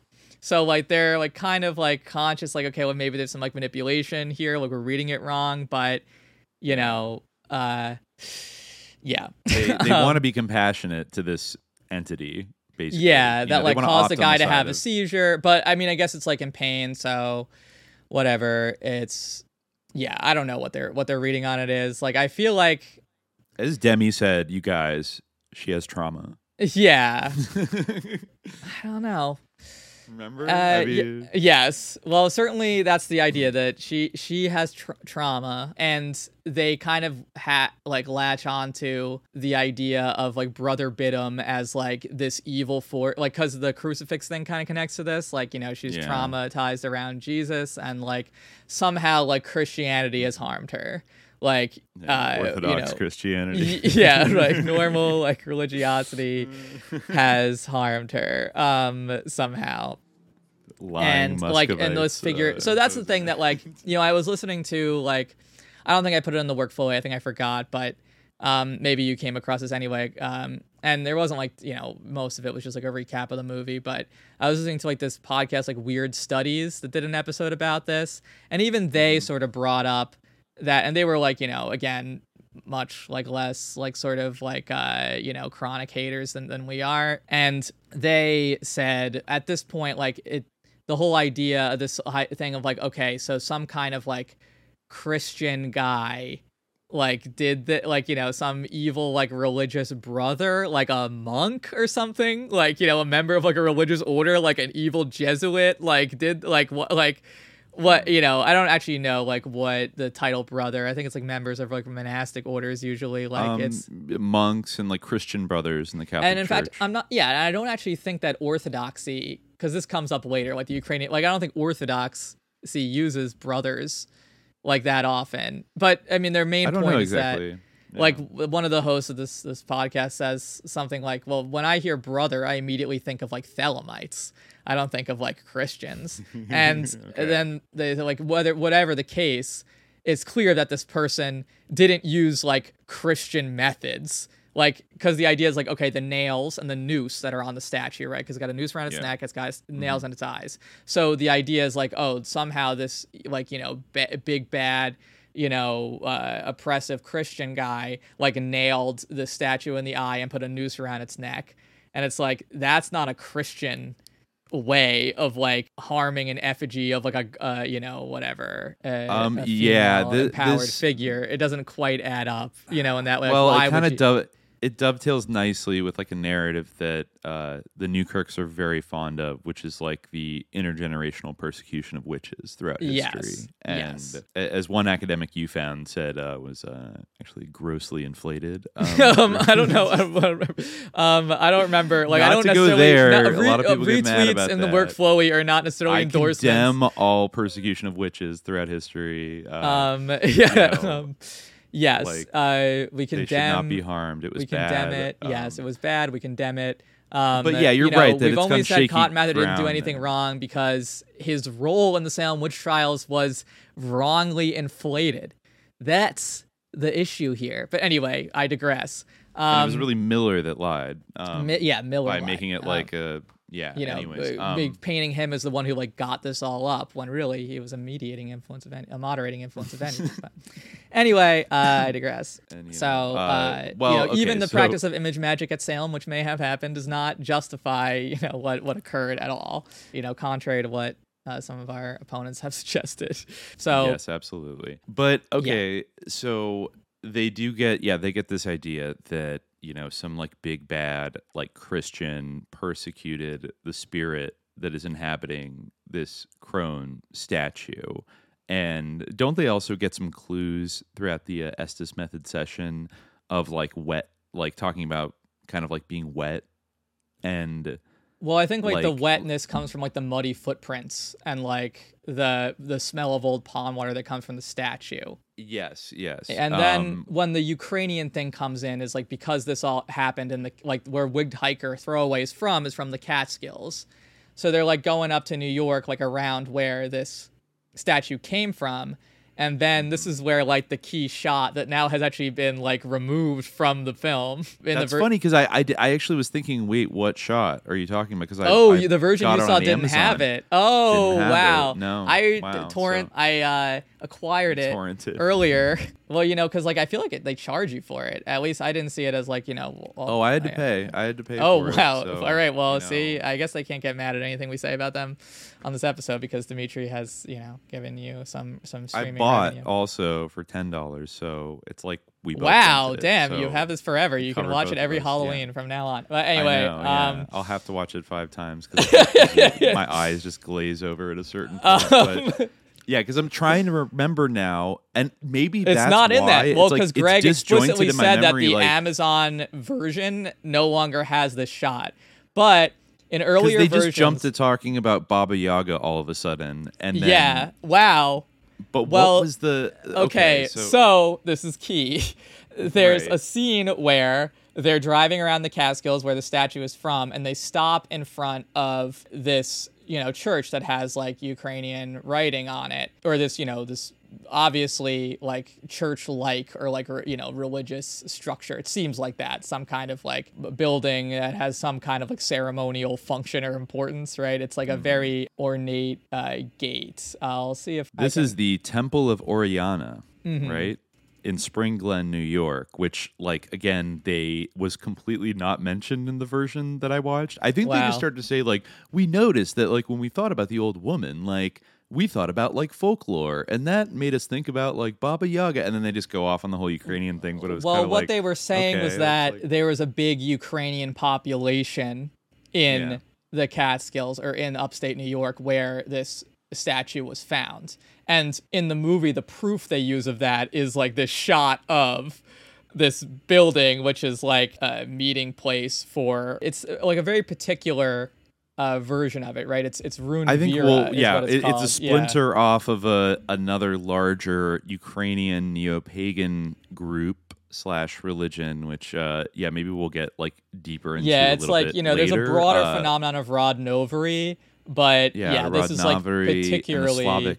Rodnovery. The Slavic native faith, and there's a branch of like the main organization that, again, like I was just reading about this morning, and it's funny to think that, like, I think part of the reason that maybe there was like uproar over the shot is because unless he took a bunch of other stuff out of the cut that I saw, like he does not go into any of the stuff that like I've been reading about all morning. No, he does it's not. Just kind of like, it's just like Ukrainian folklore. He didn't go and talk to them and he didn't talk to the people there, or ask them about anything, or even speak to any people in the town or anything like that. I mean, not at all. So some of the way they did that in Hellier was like not great. So maybe they just wanted to avoid doing that again. But you would hope that there would be like a little more elaboration than just like, this is what Ukrainian people do. And, exactly. And witches have always been around. Though they're like, we're seeing signs in Cyrillic. I don't think they even use the term Cyrillic, but that wasn't even that. I think it's like in Slavic languages. And so but there is like Cyrillic on this sign, so they use that.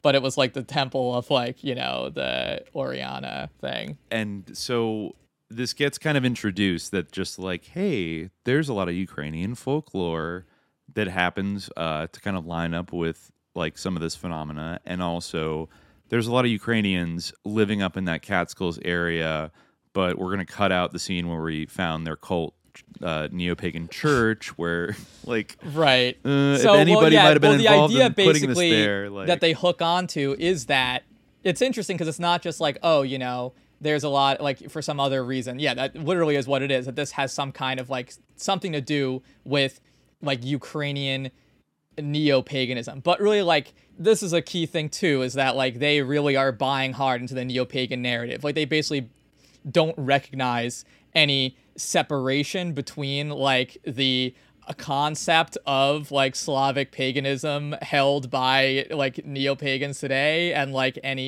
which is like, so they do their own research right first, where they come up with their whole framework for this, which is, as you're kind of saying, that like this is how they jump to this thing of like, they start talking about Baba Yaga, where and I don't know why, but MOKOSH, MOKOSH, as they MOKOSH, that's right, and so they're like, Greg is like convinced that like MOKOSH was a Slavic deity, and MOKOSH was the goddess of moisture.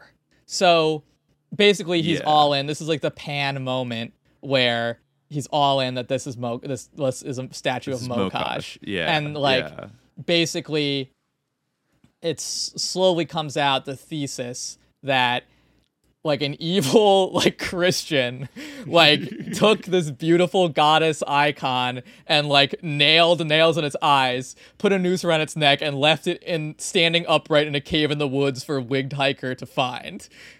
Yes. Pretty much, like yeah. as part of like the continuation of the like horrible, persecution of witches. Yeah, persecution, like, which is like, again, not to minimize like the atrocities committed in like the name of like rooting out like witchcraft, which often targeted people who were not practicing witchcraft anyway.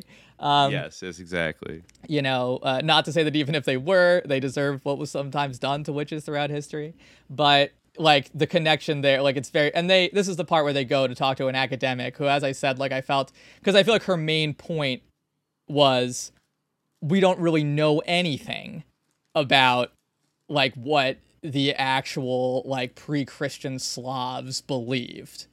Most of the stuff is based on like 19th century like back projections, sort of like nationalistically motivated, which is kind of why all this stuff is so heavily bound up with like ethno-nationalist tendencies, because that's kind of where this like this is like this is our real religion, this is our real ethnic faith, getting back to this idea. And like in the 19th century, really like Soviet writers were kind of interested in this stuff. In fact, I was reading just last night, kind of doing some extra reading for this episode, or like some just general like kind of like noodling around.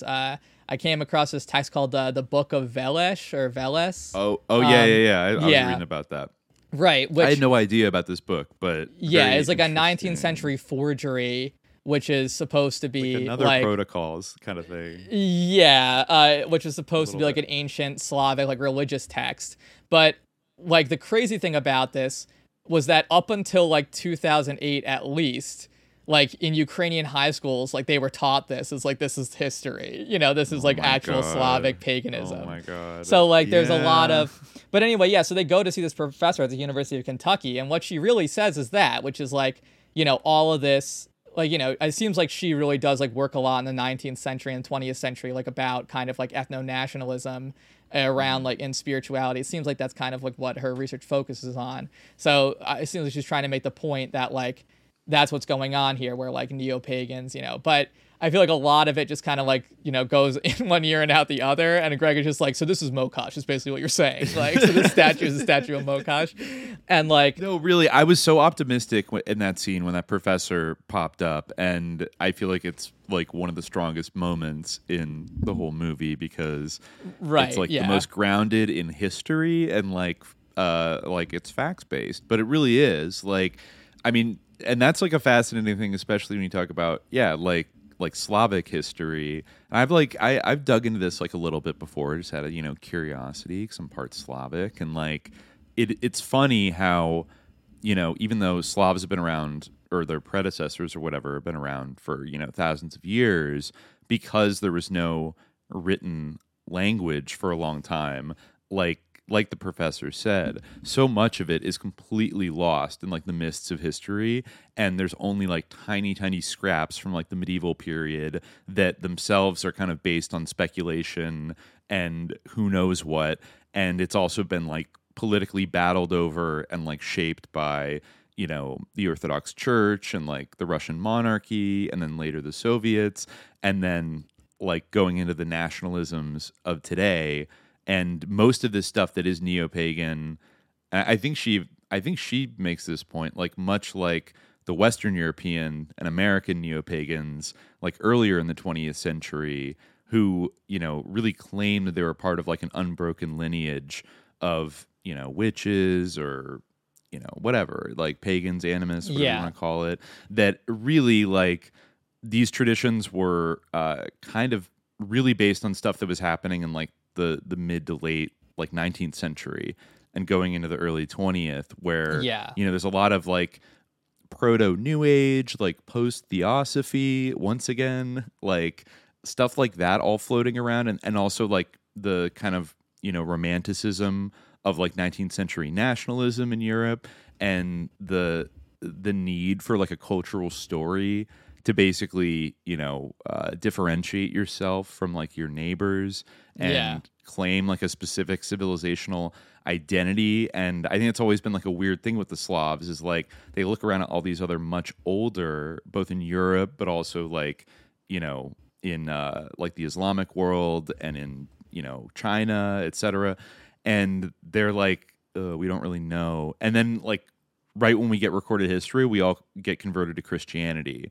And so there's always that tension as well of like both the Soviets and some other, different types have promoted that idea of like Christianity was sort of, culturally imposed upon like the Slavic peoples, but it's not our original religion. And actually there was this deeper, more ancient thing that, I think the Soviets weren't like flagrantly, they certainly weren't like fanning the flames of like nationalism, or that wasn't their intent. But I think it was, more in the sense of creating like a kind of alternative or like an alternative spirituality that was like kind of rooted in a national identity. It's also part of like identity and history, so like and it also puts you on equal footing with other nations in a way. Like, so, I mean, part of it, and actually I'm reading right now that I think I read an article that this was a 19th century forgery, but I think the Book of Veles, that is, but I think that was believed earlier, and now it's believed to be like a mid 20th century work, actually. But anyway, a lot of this stuff about like what the Slavic pantheon was and things like that, it's based on saying like, oh, well, there's a shared like Indo-European kind of, belief. And so like we have like the thunder god, like the sky god, which is like, and it's based on kind of like looking at the pantheons that we do have like written records of, like in Hesiod and stuff like that. And like saying like, oh, well, this god must have existed, and just kind of like based on like what little stuff they can put together, like trying to figure like, sort of like just by comparative guessing, arriving at something. So it's like kind of like, so the idea like, like when Craig is like saying like this is an ancient goddess, like there might be something there. But also like another thing is like a lot of, in particular the case of MOKOSH, a lot of the idea of MOKOSH is back projected from like Saint Petka, right? Or Piatnatsa, I think. However you say Friday in Russian. I haven't spoken Russian in so many years, right? Because there's like a sort of saint, a patron saint of that she's like associated with, and the idea is that she kind of like was. This was kind of like an Christianized, absorption. Christianized. The sort of dual faith paradigm of like Slavic people as well, which honestly, Paraskevi, that's right. And she's also known as like Friday, like Saint Friday, kind of. But I mean, they did have that phenomenon, like pretty much like all cultures around the world. I mean, that aspect of dual faith or like syncretism of kind of absorbing these like older pagan figures and rituals and traditions. And like, I think, did they say, was it MOKOSH that, I don't know if it was MOKOSH that was eventually kind of transmuted into sort of the Virgin Mary. I mean, people kind of, they said it was like speculate. Sort of both, that like her cult was like sublimated into the Virgin Mary and also like Paraskeva of Iconium. Because I guess, well, this is like Wikipedia, citation needed. It's very prominently marked here, but it says, the veneration of Paraskeva by the Eastern Slavs is closely associated with the ancient cult of the pagan MOKOSH, to whom women dedicated Friday afternoon. The saint received the double name of Paraskeva Piatnitsa, meaning Paraskeva Friday. Russified forms of the name Paraskeva are also popular. Praskoivia, Parasha, Pana. That's what it says. But again, like citation needed. So I think, I mean, that in a way is a preservation of kind of these ancient, like misty, pre-Christian traditions, but also it's like so hard to like really separate like, well, what actually was that based on? Because the historical record is like so scant, before about maybe the year like 900 or 1000, it's like we know very, very little, or even like archaeologically. Like I think they found some old cities that are in, Ukraine or in Poland, and like they have these like kind of anodyne, like the Pomeranian culture, or like these other groups, but they know they had cities and they had like real culture. It's kind of like our issue with the indigenous North Americans and how like they did have big cities and like all this other stuff, but because like we don't have written records of it, it's like you're kind of left to speculate. Well, but, in that case, you know, at least like there was like when, you know, at the time of colonization, there was like oral tradition that was like in many ways correct. Like what it kind of reminds me of a little bit is what you see today with like some contemporary Neopagans, and this usually has like a polemical purpose rather than trying to support anyone's actual like practice of spirituality.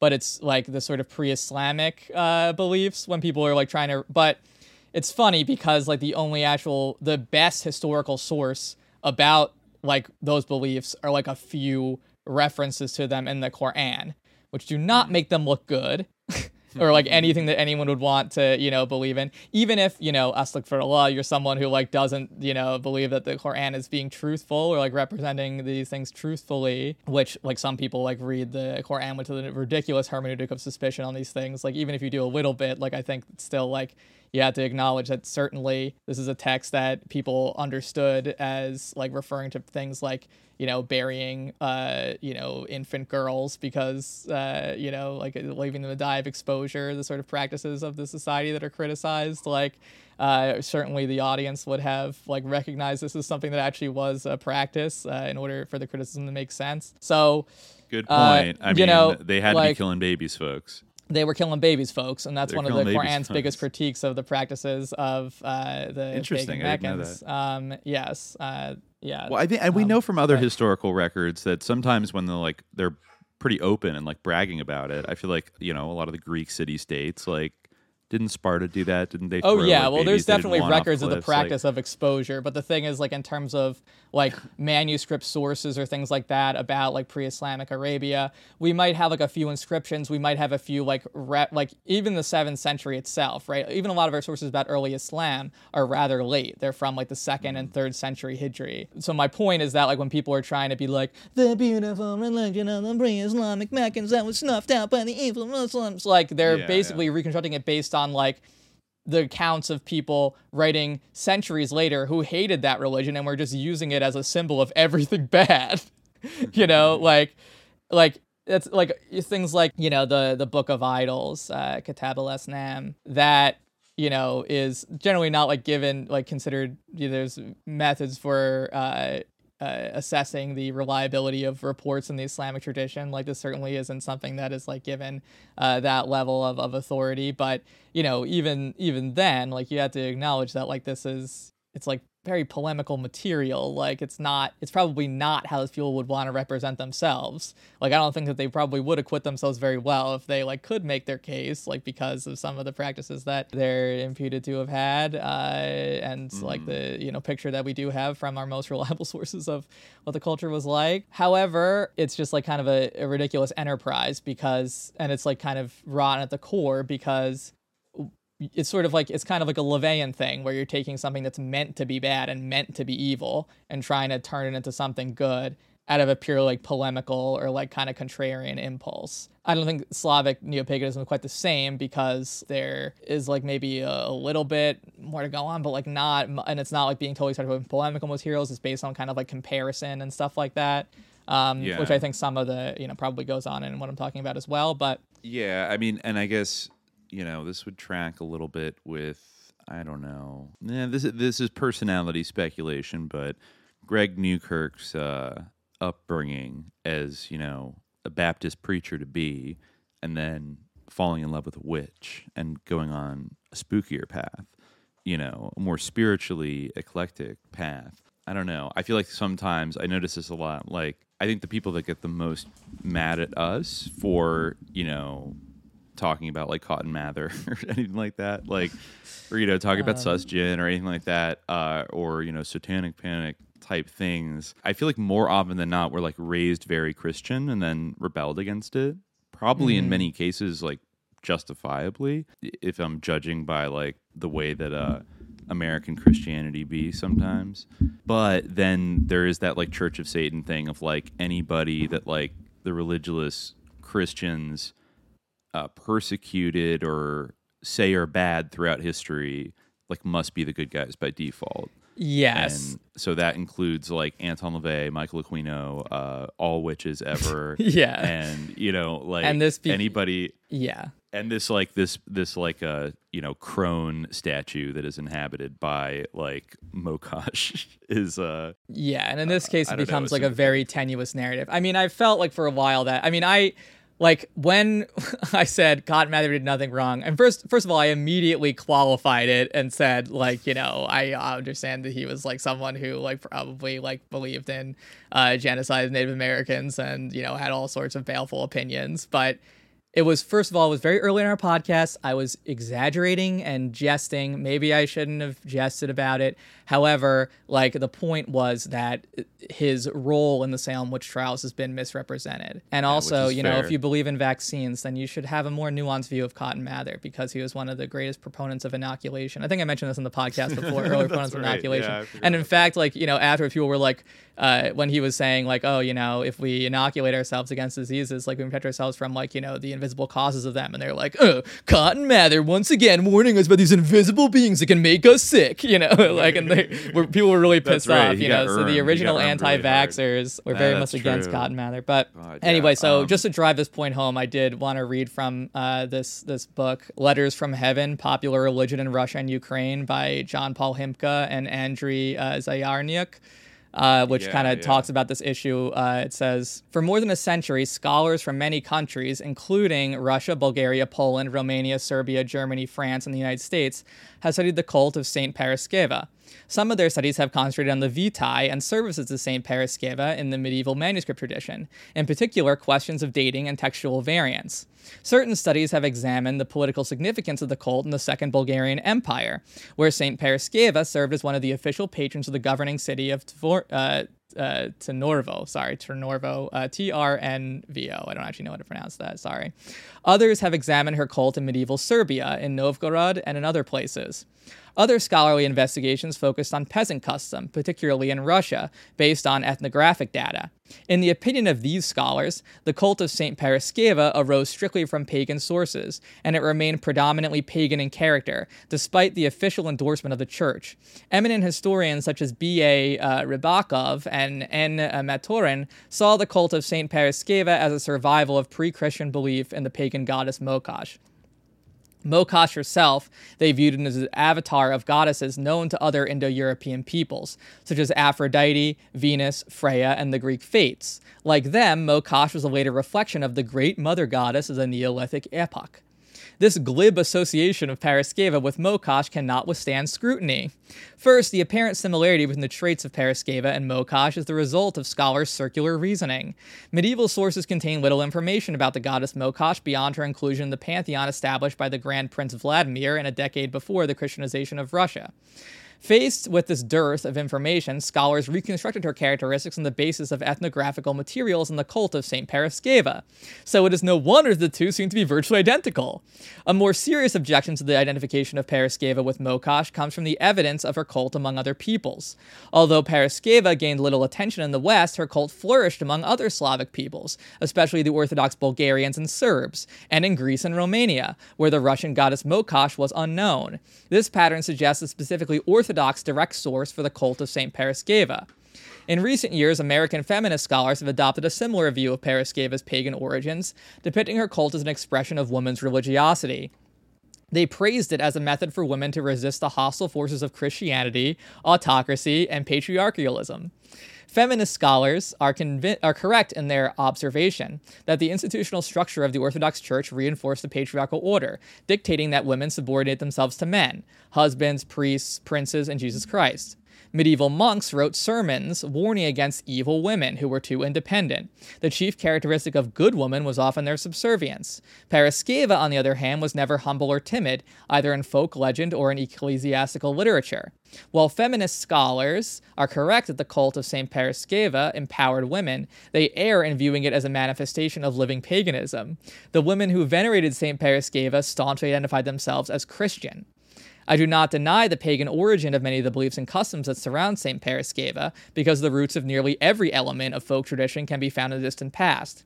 Analogues to virtually all Christian beliefs and customs in Russia and Western Europe both can be found within the pagan systems of the ancient and medieval worlds. Such beliefs survive precisely because they provided a means of expressing common human experiences. However, symbols may be reinterpreted in new contexts, and new layers of belief bury old ones. Just as Christianity represents a redefinition of beliefs and a realignment of symbols into a distinctive religious system, so the cult of St. Paraskeva represents, within that Christian system, an analogous reconfiguration. Paraskeva is not just a pagan goddess with a new name. Instead, her cult reflects a recombination of elements and their reinterpretation within a specifically Christian context. Yeah, It goes on from there. This kind of underscores this, No, it's very, very interesting. I guess kind of the fallacy of this paradigm of like Christians versus the beautiful MOKOSH, who has like been suppressed and is mostly worshipped by like right-wing paramilitaries. Well, I guess also the funny thing is that they I think they shot this in like 2018 or 2019. So to be fair, how could they have known that, they probably weren't as up on all the SLAVA Ukraini lore as all of us have become in like the last, year and a half or so. But God, it is interesting. Like, that the kind of looking at it through those like blinkers, that's kind of what I'm talking about with like some people that are kind of fell away, were raised, evangelical or just kind of hyper American Christian, and then like rebelled against it, kind of look at it in this binary where like there's like cool, like Michael Aquino is cool and like Maury Terry is sus, and like or you have to pick one, like and it ignores like the intense crossover of these like religious traditions and like rituals and figures, and how they're much more kind of intertwined, where it's like you can say simultaneously like Orthodox Christianity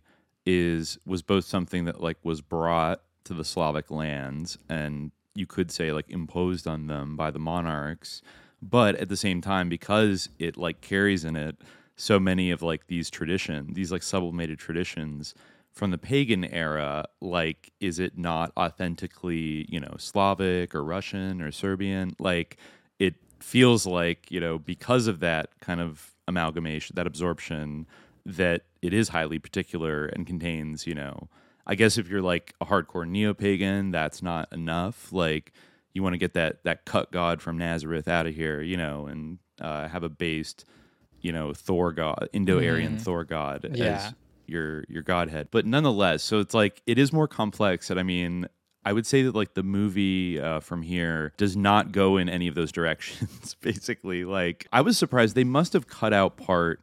I don't know if they didn't ask or if they just cut this part out because of like the controversy. But when Greg asked that professor about, modern day like Slavic Neopagan groups, she says like, oh, they're very small. Like they're very small. There's like a few of them scattered around. But again, this might have been in like 2018. Like, I feel like they've had a kind of a resurgence, since the war started. Yeah. Certainly a resurgence of publicity. And but I could see back then being like, they're not that relevant. Like, they're just these little groups here and there.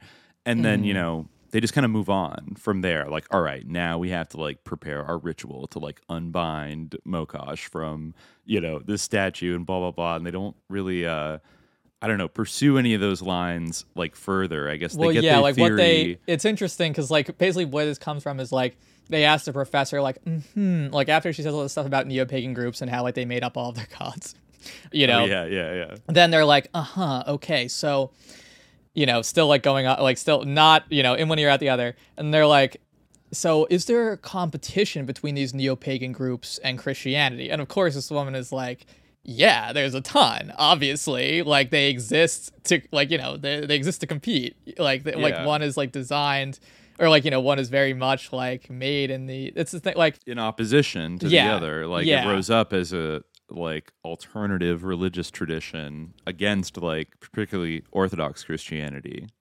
Yes, exactly. And that's why, like, a lot of it is...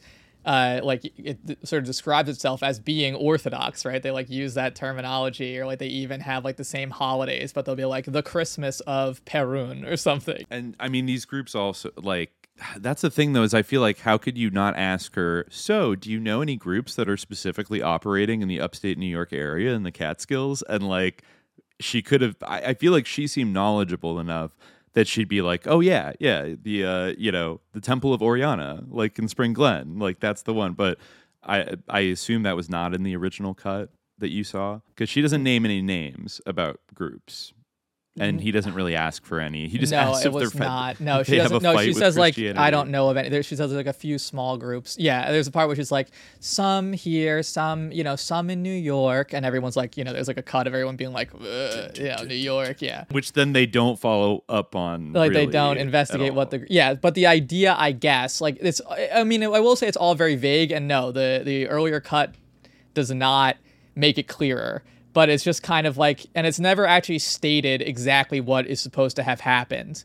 But it's basically the idea that, like for some reason, like I guess an Orthodox Christian guy took this like icon that like beautiful goddess worshipping Rodnovers were like, worshipping, and they like put nails in its eyes and put a noose around its neck, and then brought it up to the side of a mountain and left it standing upright in a cave to like scare hikers. It doesn't make any sense. It's really weird, the idea that like a Ukrainian Orthodox Christian would kind of commit a desecration of like an occult object with like a very like American KKK coded kind of thing of putting a noose around its have neck. To say, I don't think it's American KKK coded. I think that it is. I mean, well, the noose obviously has a racial signification, but in particular the nails, and also like the use of rope. And rope has even hangman's nooses have like an important occult symbology. People used to, like, I mean, usually they were nooses that actually used to hang people, but people would like sell like, hangman's nooses for use in like, for as good luck charms, or for use in magical workings and things like that. Like this is like basically, this is a typical thing where you like, if you drive nails into an effigy that can harm a person, right? It's like the voodoo doll thing. Like this is thing. Yeah, this is like, it screams like this is a punishment doll. Like this is an effigy. Left-hand path voodoo. Yeah, it's true. Maybe like, not. I don't know. I don't want to put the left-hand path like thing on this or whatever, but certainly like some kind of like hex. Like that's what it most obviously seems to be. Which is it's so interesting. It's like there's so many things, even just the content they're presenting and then the directions they take it in. They like never take it in any of these because like that might implicate like some witch out there is doing like offensive magic or something like that. Well, that's the thing. Like even if this was like, it's obviously not like Brother Bidham, the super Orthodox, like normal priest who is just like, this is like when people who are Christian, unless they're the Warrens and they want to make money off of them, want to like deal with like a demonically possessed doll, they either exorcise it or like, anoint it with like holy or something like that, like, or they ignore it, like bury, like, or they destroy it. They don't put like nails into it. Yeah, like they don't. And leave it out in the forest. Right. Doesn't make any sense. It doesn't really make any sense. For people to find. It seems more like an occult inside job or an intra-occult conflict of some kind, or an occultist trying to cast some kind of like hex on somebody. If anything, the whole thing is like the nails are new and the statue is old, which may be, and like they said it was newer than everything, but they never explained how they determined what was new and what was old. They did determine the noose was like from Walmart and the nails are from Walmart in that town, right? But honestly, like it's not that hard to like whittle that statue. It doesn't like. Well, they also went on like there were shots of them going on Etsy, and there was like all these pages of people selling these little statue, like Ukrainian Neopagan, like Slavic Neopagan style little statues for like your altar at home and things like that. Right. Like, so it could have easily been ordered from Ukraine or from Russia. But I mean, I didn't see anything that looked just like this. Like usually they're a lot, nicer looking. There were some that looked like vaguely similar, none that were identical, but like they looked vaguely in the same category of like somebody could make one like this and sell it on Etsy, and then an occultist buys it, and then. But there are a lot of statues that look like that, and really, it's like probably because they look like Christian icons of Mary, maybe, or of saints. Like I feel like generally that's like kind of what these look like.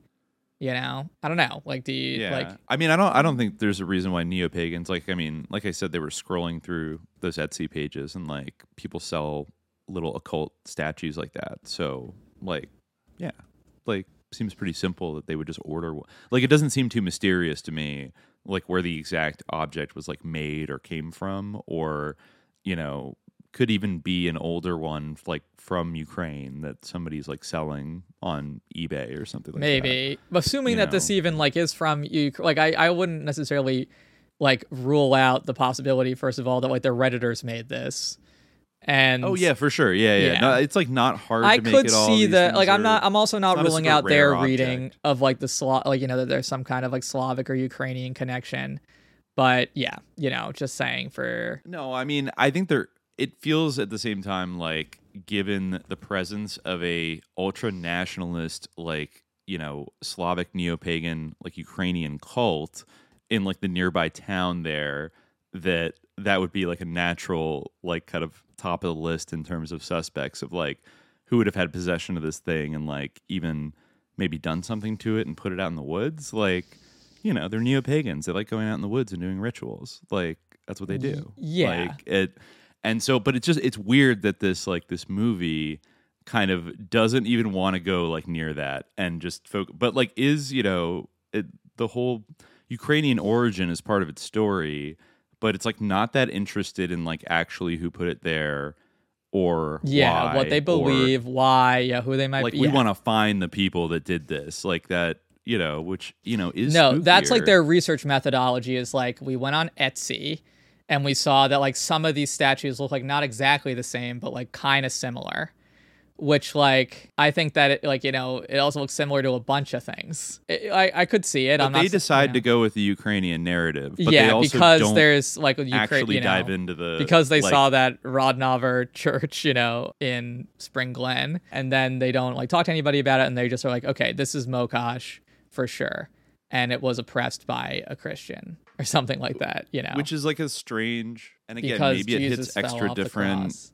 Maybe it hits extra different in 2023 than when they shot it because of like, you know, yeah, just like the prevalence of like Ukrainian stuff. But I can't help but be like a little bit, I don't know, like the idea that like Ukrainian neopagans are like running around in upstate New York, like doing rituals and stuff is something I think about now. I think it really comes to like when we start to like read some of the articles you found about academic studies of like, you know, Slavic neopaganism in Ukraine, like after the collapse of the Soviet Union. And obviously now, I think a lot of people are aware of like Azov Battalion neo-Nazis, essentially, like Banderites. And a lot of them like subscribe to these neopagan sort of like Slavic beliefs. I actually wasn't aware that, you know, a big hub of like developing those ideas was like in this place in like Spring Glen, New York. Like that church doesn't like originate in Ukraine, it like originates there.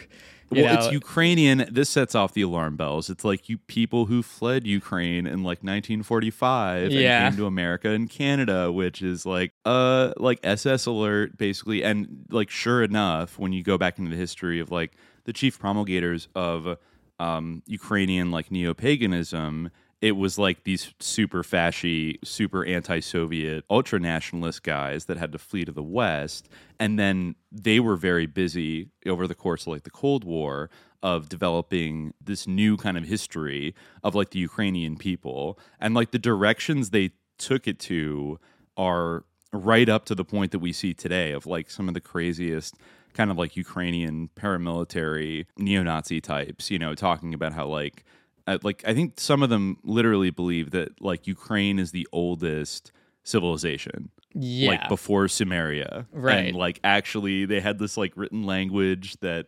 like spread to India and everywhere, but then somehow they like lost their written language along the way for like 1,000+ years, you know, and then Christianity came and the Cyrillic alphabet. So it's like they believe some wild shit that is like very alternative ultranationalist history that is like not backed up by, you know, in a way it's like classic esoteric Nazi type shit, you know, where you come up with these like fanciful origin stories about like your race and particularly how it was more exalted and superior to everybody, and kind of like addressing this insecurity that like we talk about in like, you know, in all of Slavdom, that, you know, because history is unwritten, we don't have this like record we can go back to as long as some other, you know, countries in the general region.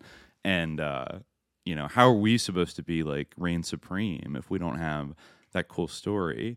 And so I don't know, the Unbinding, like, while it's all about Baba Yaga and like unbinding MOKOSH, you know, blah blah blah, it's like it doesn't want to go there at all and like investigate. It doesn't want to tell, I guess, that kind of story about what this is. They just want to help MOKOSH, like, escape because from her prison. This great historical injustice that has been done, and they're doing like, and also witchcraft, like, wait, I don't understand how it doesn't make any sense, because how is this goddess, if this is a goddess, so powerful, or like, you know, so lacks power to an extent that are so weak that whoever did this ritual with the nails and the noose has like locked it in the statue, and now it's like sad. That's extremely powerful magic, if you know that's true, right? Yeah, like an entire. I mean, is it even clear? So there's like some kind of like big bad Orthodox brother like out there named Brother Bidum, who you know is also like an archmage. Hootler dropped like a spiritual Spetsnaz team into upstate New York, and like they conducted a magical operation that disabled the fascist Banderite god MOKOSH.